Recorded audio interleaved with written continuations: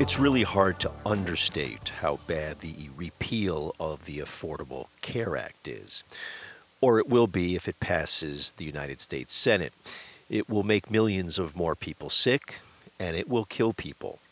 This is Jonathan Tassini, and this is the Working Life Podcast. Cynicism is nothing new in politics. You all know that. It's a product of both parties. But the cynicism and stupidity reached really stratospheric heights with the House bill to repeal the Affordable Care Act. And I say that believing this, that what we need is single-payer health care, Medicare for all. And the truth is that the Affordable Care Act did fall far short of getting rid of the insurance companies that are literally killing people. The cynicism, though, among Republicans was so deep. First, they know this bill has no chance of becoming law. They knew that when they were debating the bill, and they know that today. The Senate, as many of you probably know, is going to write its own bill, and that may or may not pass. After the Senate passes its bill, which will be very different from the House bill, the two bodies of Congress, the Senate and the House, will have to meet to try to reconcile the differences.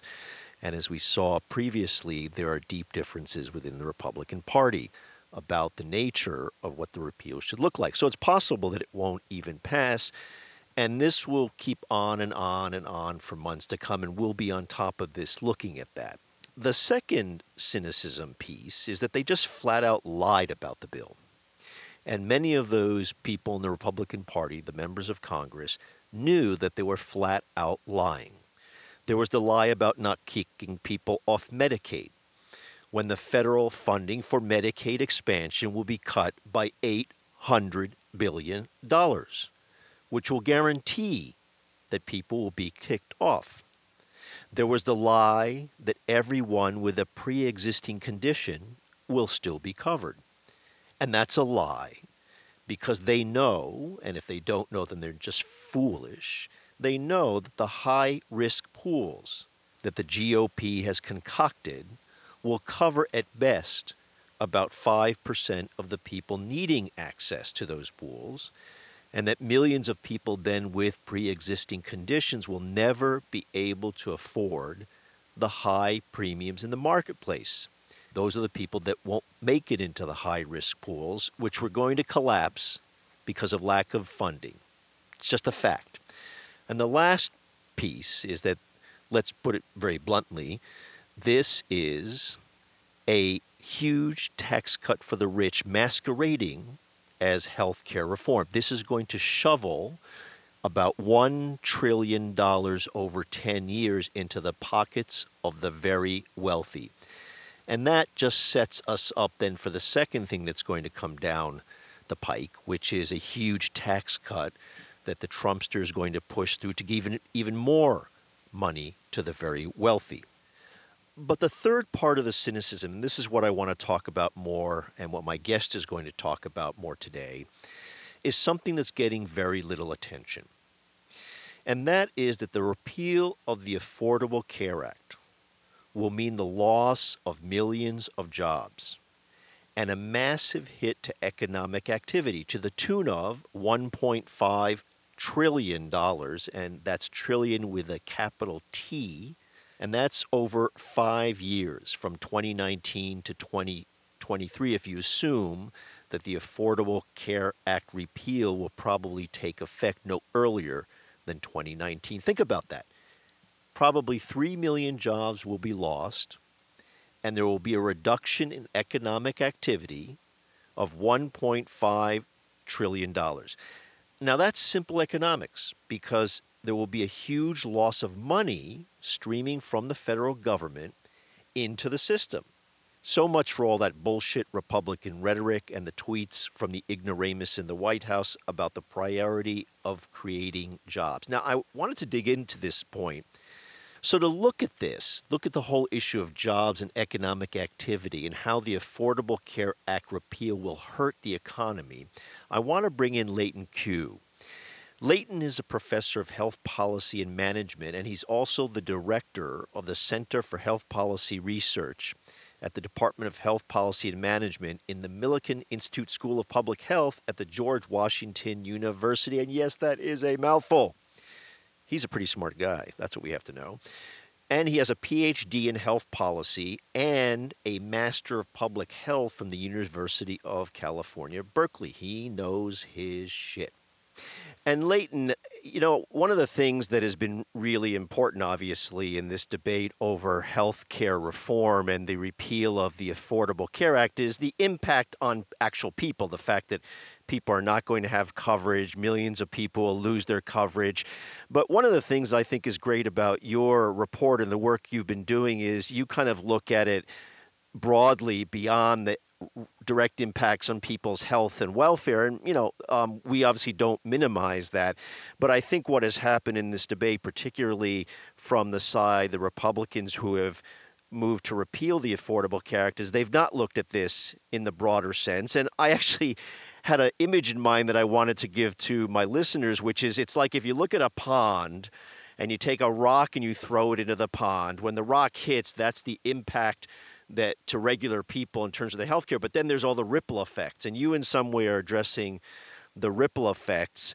So let's jump right into this. Give us the overview about, as you see it, the impacts of economic and employment consequences out there in the country. Thanks, John. So you're right.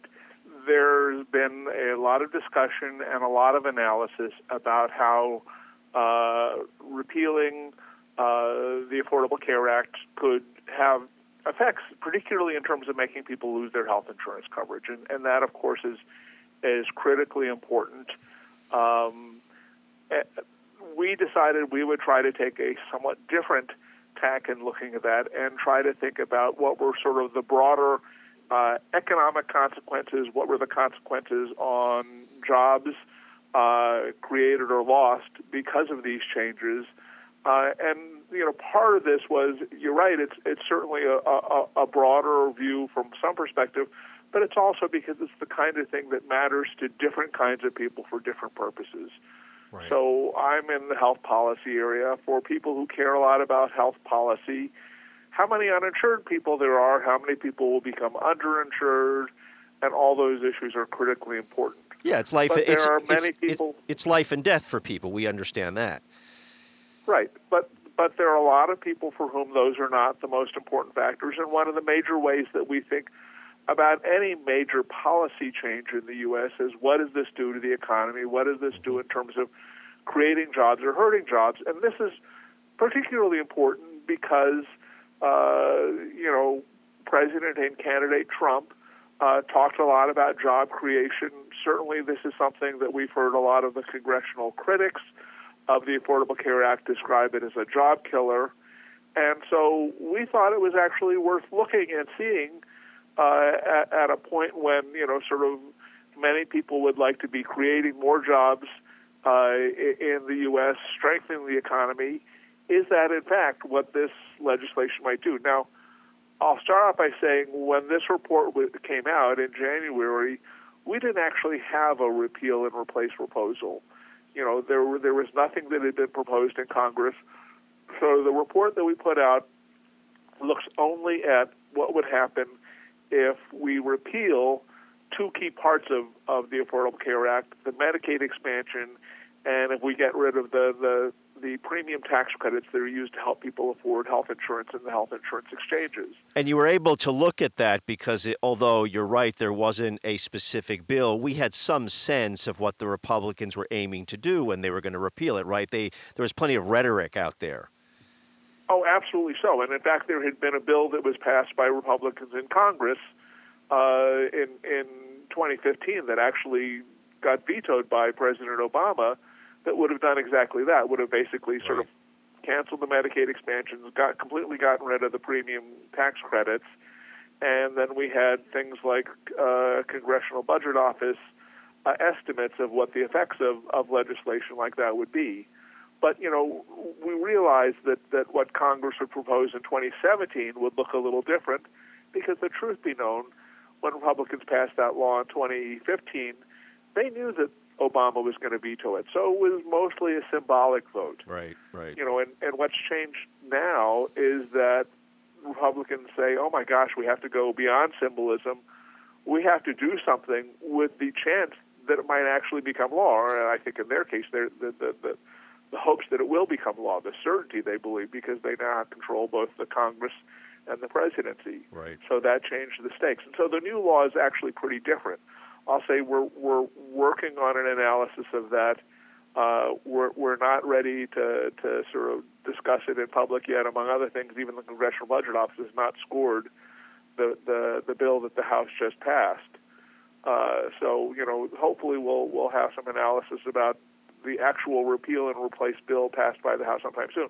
But I can talk about what we found for simply repealing those elements.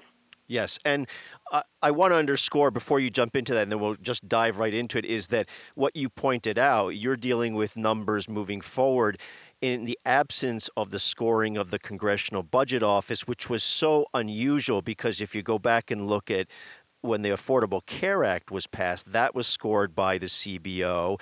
And in fact, the CBO scored an initial version of the repeal earlier this year, but the Republicans wanting to push this through very quickly, not only did they not score it, most members of Congress who voted for it had no idea what the bill even said. So it just shows us even more how crazy this is. But let's go right into what you were about to say about the actual numbers that you've looked at previously. Sure. So again, what we reported before is different than what the bill that was just passed by the House. So what we did was the bottom line is we found that if you repeal those main elements of Obamacare, that between 2 to 3 million jobs would be lost fairly quickly. Wow. In the U.S. and it would hurt every state in the union. There would be substantial economic losses in all the states. That is sort of, gross state products. That's sort of the equivalent of the gross domestic product would go down by over years, by trillions of dollars, and business activity in all the states would slow down. Now, to some people, this doesn't quite follow. So maybe it's worth going back a step. Yes, please do. So when we sort of support things like the Medicaid expansions and the premium tax credits, this injects large amounts of federal funding that's flowing from the federal government to, on one hand, either the states, that's who pays for Medicaid, and or to taxpayers in the form of the tax credits. Where that money first goes, because these are health insurance dollars, it first goes to health insurance companies and then to healthcare facilities, the hospitals, doctors' offices, pharmacies, etc. But it doesn't stop there. That's the first sort of direct effect of this federal funding. What happens next is that these are businesses. So what we view as federal spending actually is revenue to them, and they use that revenue to pay their employees, to go buy goods and services, things like medical equipment, to take out space for the hospital or for their clinic, to buy all sorts of goods and services. In turn, the employees take the money that they earn from their wages or from their salaries, and they go do things that all of us do. They go to the movies, they go buy food, they pay for transportation, they pay for their rent or their mortgage. So they spend it in various consumer goods. So what happens is there's this repercussion effect. Mm-hmm. As money that first went into healthcare then goes into other segments of society and eventually disperses all through the system. And economists call that the multiplier effect. Right. That when you give a dollar to one place, that dollar gets respent in various ways and accumulates value in other parts of the society.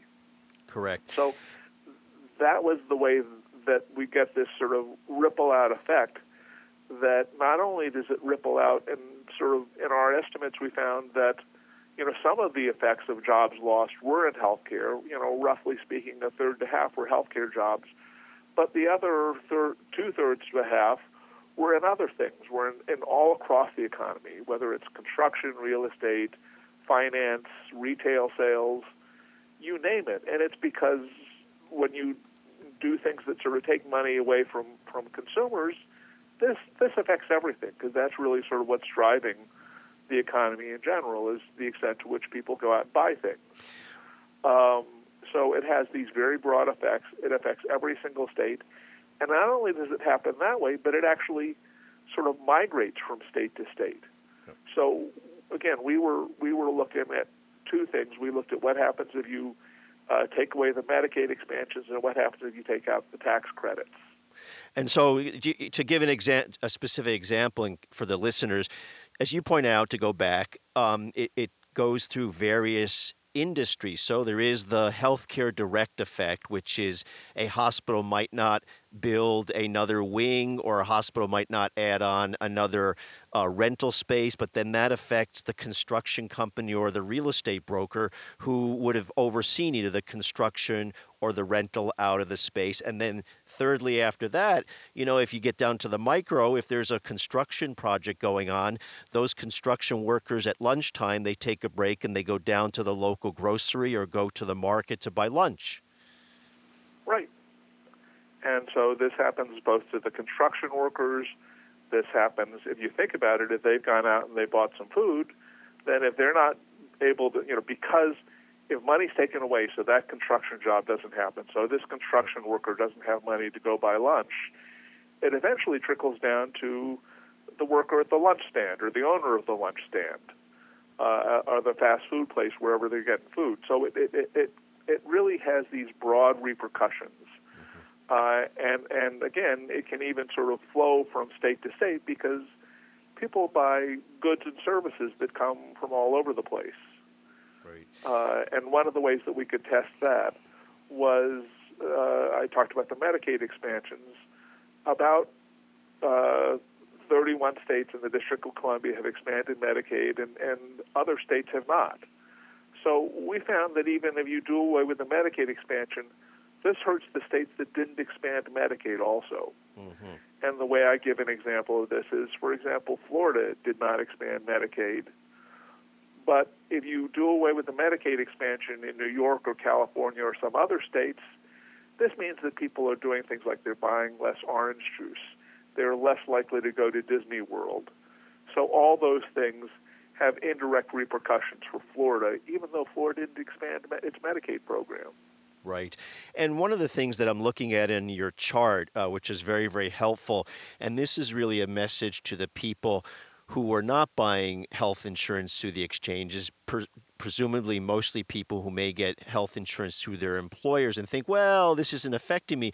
You point out in this wonderful chart that state taxes then are affected. In other words, all the economic activity that we just talked about won't happen, and therefore there won't be taxes paid to the state, particularly in sales taxes, and therefore everybody in the state is affected, because then the state kind of contracts and would then reduce services. Is that a fair explanation?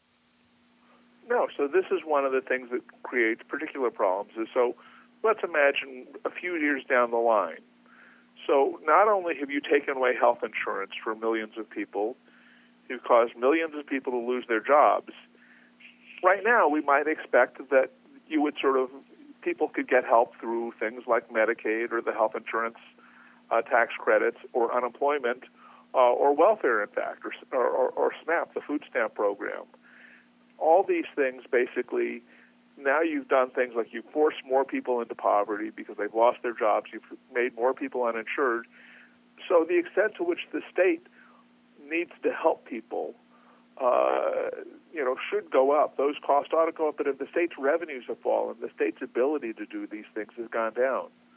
So if you really created a tension for states where the demand for services to help people who've lost their jobs, who've lost their health insurance, et cetera, has gone up, but their ability to pay for those services has gone down. So this creates a real double whammy in the system, in which people will be hurt, and the ability to respond to that through programs has gone down. It'll mean some tough choices for states down the line. Right, and I also want to underscore and actually ask you to pick up in this point where we started to talk about this issue that Republicans often referred to the Affordable Care Act as a job killer, and it was really the opposite, wasn't it? There's sort of people have looked at the extent to which the Affordable Care Act, could affect employment, and there were some estimates that it could affect employment. Our analysis basically points out that if you sort of take away this funding, that also hurts employment too. So this is why, it's paradoxical that a point that you hear so much coming from, President Trump and from congressmen is they're touting, we're creating jobs. However, the signature achievement that they want to have would actually kill millions of jobs. So people need to be careful about thinking about these things, and it's not one of the obvious discussions points that come up because people don't think about these indirect effects. And also, we have to underscore, I think, that in addition to the money not being spent because there's not this economic activity because of expansion, people also now who don't have health insurance are going to have less money and face potential bankruptcy. So they're certainly less likely to have the flexibility to be out there spending. And as we often cite, 70% of our economy is driven by consumer spending. That's correct. And so this is why, as we do things that can restrict consumer spending, then there's sort of broad effects on the economy. I mean, one of the other things that I'll point out is that though we do say basically the negative effects we find occur in every state, if you think about it, it's going to hurt some areas more than others. So there are some states that were more reliant on Medicaid, more reliant on the tax credits that went along with the health insurance exchanges. And so if that goes away, in some areas you might imagine things like a hospital needs to close. Other facilities right around that local area will be hurt. A lot of these actually are the areas that people thought were where Trump voters were. Right. So many of these things will hurt people who were probably some of the core supporters of the president and a large number of members of Congress. I don't think that they've anticipated this or that the voters have thought very hard about this. So this is why we thought it was important to try to get that information out. Well, they're certainly going to find this out potentially in the next election. I am looking at your chart, and for example, Texas is one thing that jumped out at me as a place that will have a huge impact in terms of lost jobs. And you just go and you find, quote unquote, other red states, Louisiana, Kentucky, Indiana, have huge job losses. That's right. And so there are these effects that occur in a variety of areas. Again, I mean, it doesn't really, at that point, whether a state is Republican or Democrat, doesn't matter in terms of directly what the effects are, but it's affecting all the states, and it includes a number of states that were benefited considerably by Obamacare and that could lose out. And so I know you're working on an updated version of this, and this is the way we'll close, and you can't talk about specifics about this, but what have you found, generally speaking, with the actual bill that's now passed the House and now is looming or lingering is probably a better description in the Senate? The Senate will probably take up its own version. Can you just broadly describe, has it gotten worse? What's your view of the outcome? Well, from sort of the perspective that we've taken, it's sort of mixed. The bill that the House passed did not completely do away with the tax credits or completely do away with the Medicaid expansion, but it shrinks them and it changes the tax credits in a fairly perverse way, sort of taking away help from low income people or people who are sick, and then sort of giving it to sort of other people who are better off. The big change is that there were a lot of tax changes in the bill. Right. So particularly it's been emphasized, and this is quite clear, that the tax repeals that are in the bill go 90% to people who are high income. Yes, that's correct. So people in the top quintile of income get 90% of the tax benefits. So this will help the economy for some people. Obviously, particularly if you're relatively well-to-do, you're doing better off. But so that moderates some of the effects on employment But again, in a very skewed way. Yeah, I just want to point out, though, tax-wise, the higher income person, certainly people who are making at the one above the or are in the 1%, they tend to much more save their money. They don't need to spend every dollar in the same way that lower income people do just to make ends meet. No, that's right. So this is certainly one of the factors that works into it. Is that in general, people who are working in these areas know that when you want to do things like stimulate the economy, if you really want jobs to grow and to have this happen quickly, you try to direct your money towards people who are low income, because, as you say, if you give a low or moderate income person $100, they're going to go out and spend it. Whereas if you give Ivanka Trump another $1 million, it is not as though she is going to necessarily go out and spend it. She may bankroll a lot of it. So, Leighton, we're approaching the reality that the Senate is going to debate their own version of the bill. Some people are saying this won't actually pass, if it is going to pass, until after the 2018 elections. But what's your sense of the Senate bill? Is that going to differ in terms of philosophy? It will differ in some details. I think it can't differ a whole lot in philosophy, because some of the underlying guiding principles for Republicans and for conservatives remain the same. They want to cut spending. They'll probably want to reduce Medicaid because they sort of don't believe in things that help low-income, needy people, and they'll want to cut taxes. So those guiding principles are likely to be the same in a Republican bill, a little different in magnitude. And then the tricky part in the Senate, which is tougher than it is in the House. In the House, they had difficulty balancing the desires from the far right and the far left part. Not that the Republicans get all that far on the left, but the far right and the moderate wings of the Republican Party. Right. It's going to be the same in the Senate, but even more so because the margin is tighter there. And that philosophy then, however, is not going to change your ultimate conclusions that this is going to hurt us in terms of jobs and economic activity if the repeal passes. I think that's right. I would guess that in the end it will still be having a net negative effect on employment and in the economy across the states. So it'll be causing some pain across the nation, one way or the other, in addition to the fact that a lot of people will lose their health insurance coverage.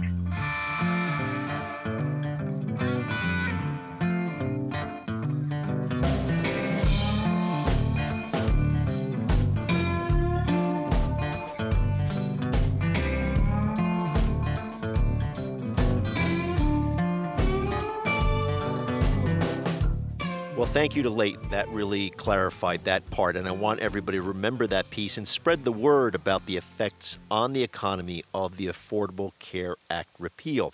Now, as I said earlier in the podcast, I've been an advocate for single-payer health care for many, many years, and I'm very critical of the Democratic Party for bungling health care, mostly by letting the blood-sucking insurance companies continue to exist.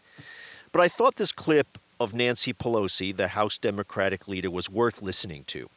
And it's from the end of the House debate on the dumbass health care repeal bill. Give a listen to this. Over 50 years ago, Dr. King said, of all of the forms of inequality, injustice in health care is the most shocking and the most inhumane because it often results in physical death. We come to the floor with the moral force of Dr. Martin Luther King's words in our hearts. Affordable health care is a civil right, a fundamental right for every person in our country, not just the privileged few. And so in the spirit of Mr. Clyburn and Dr. King, let us be prayerful about how we go forward on this very personal issue about the well-being of every person in our country. Speaker Ryan once called this bill an act of mercy. An act of mercy. There is no mercy here. Indeed, inequality and inhumanity is exactly what Trump Care has in store for the American people. But when he said it's an act of mercy, here's what others said. From the beginning, Trump Care was a moral monstrosity that will devastate seniors, children, and hardworking Americans. That was from me. But don't take it from me. Sister Simone Campbell said, this is not the faithful way forward and must be rejected. The Catholic Health Association wrote, "We strongly encourage the full House to reject this replacement bill." And the United Methodist Church said, opposing Trump care, this is what they said: people will die because of efforts like this to roll back health care. Lutheran Services in America said, Trump care will jeopardize the health care and long-term services and support of millions of Americans. The Episcopal Church said Trump care falls woefully short of our spiritual calling to care for the least of these, as well as the noble values upon which our great nation was founded. End of quote. And all that was said before the Republicans decided to destroy the protections of Americans with pre-existing conditions. I grant our Republican friends their position. I respect them and their constituents who sent them here. But I reject the wrong priorities in Trump care. Tax cuts for the rich at the expense of health insurance for tens of millions of working families across America. Trump care very clearly spotlights the differences in priorities between Democrats and Republicans in Congress.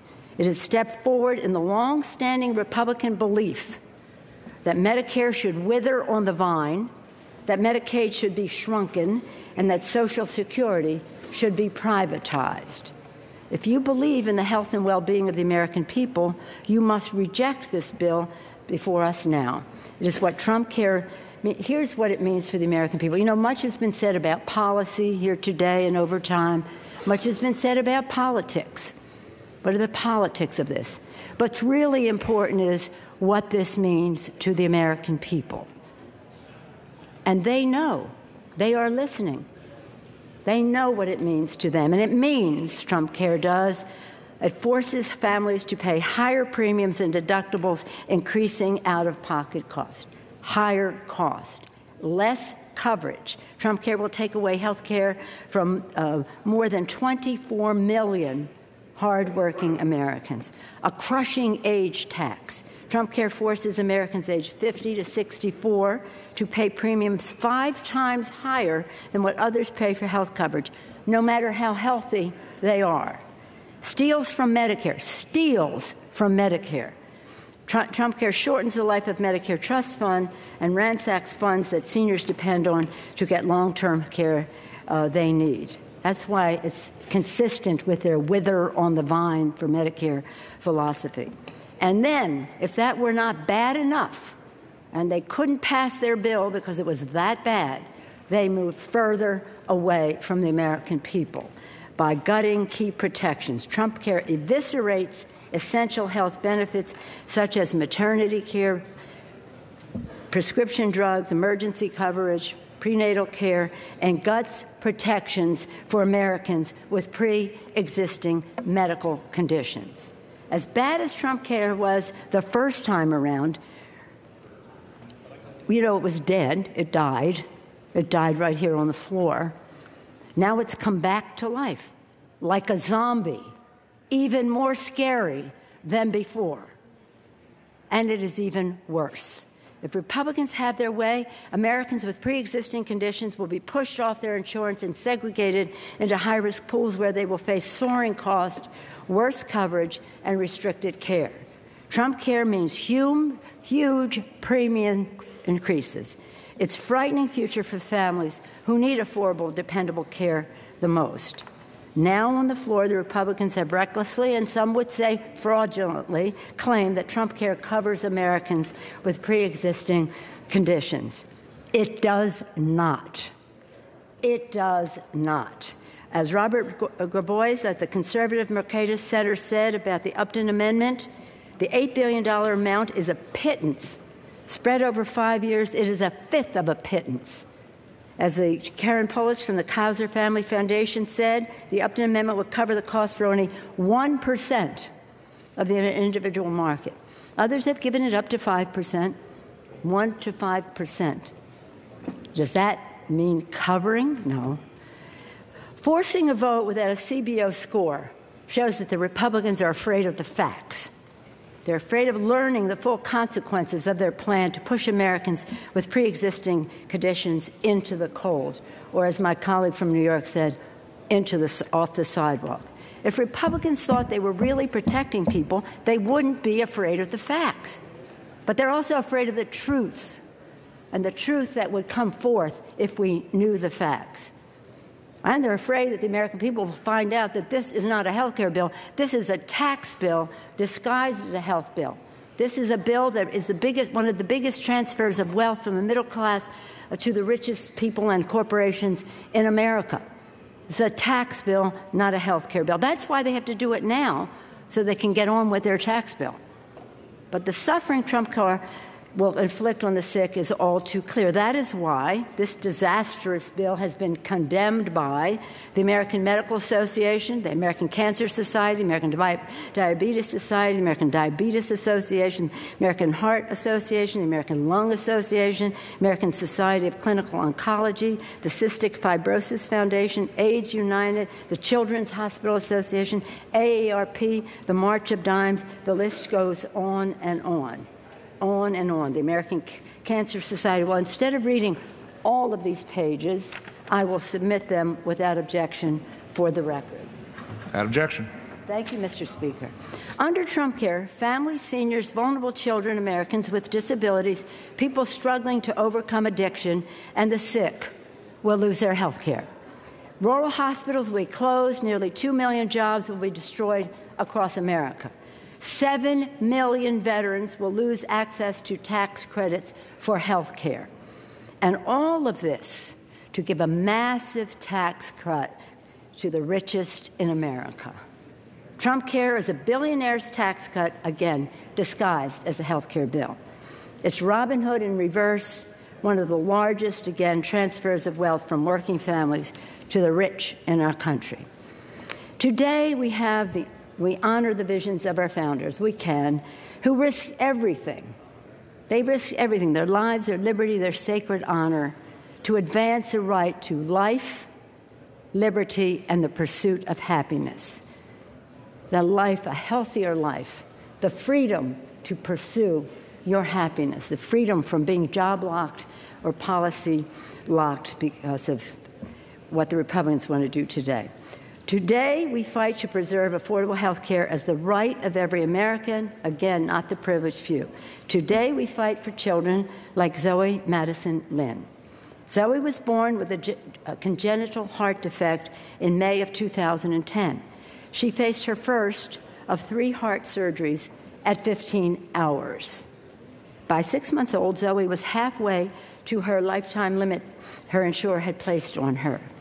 She faced a grim future, not only using up her lifetime limit by preschool, but by carrying a pre-existing condition that will require attention and care for the rest of her life.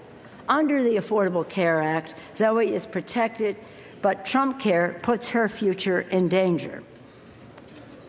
I wish that our members who vote for this bill had I hope you make time to sit down with the parents of a newborn or with a heart condition, or a young woman who just learned she had breast cancer, the family of loved ones struggling with a disease or a chronic condition. Any of the tens of millions of Americans who are rightfully terrified of what Trump care will mean in their lives. Mr. Speaker, we have with this bill a wonderful opportunity. This is one of the best civics lessons we can engage in. Because of what happened following the election, the American people are engaged. They are paying attention. I'm not saying in a political way, I'm saying in a personal way. A former speaker said all politics is local. In the case of health care, all politics is personal. All politics is personal when it comes to health care. And so this civics lesson will teach the American people a number of things. As special as we think we are when we come to the floor here, most Americans don't know who their member of Congress is. But they will now when they find out that you voted to take away their health care and the rest. They will know when you put an age tax on them or undermine Medicare and Medicaid and the rest. Oh, yeah, they're paying attention because it's really personal with them and their families. So I think we have to get ready for that. Our members, our colleagues who have the mantle of being a moderate, you vote for this bill, you have walked the plank from moderate to radical. And you're walking the plank for what? A bill that will not be accepted by the United States Senate. Why are you doing this? Do you believe in what is in this bill? Some of you have said, well, they'll fix it in the Senate.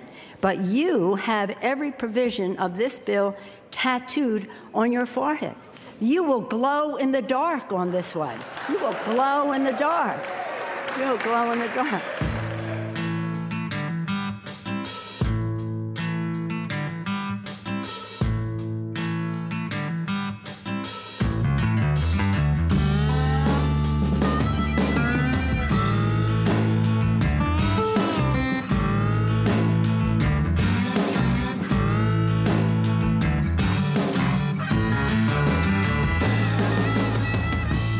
Now it's time for the Robber Baron of the Week. And I guess sometime it's going to happen that I'm going to have repeat honorees here in this corner.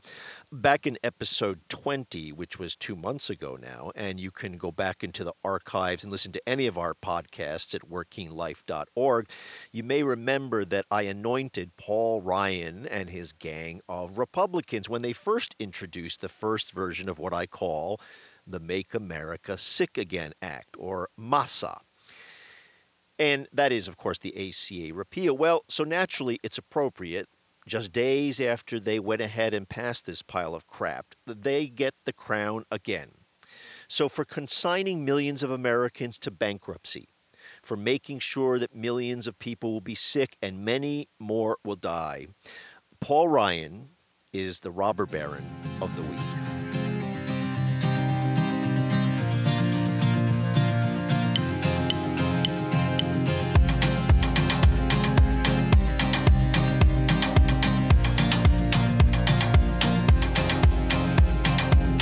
And that'll do it for this week's podcast. I want to thank my guest, Leighton Q, who gave us incredible insights into the effect that the Affordable Care Act will have on the economy.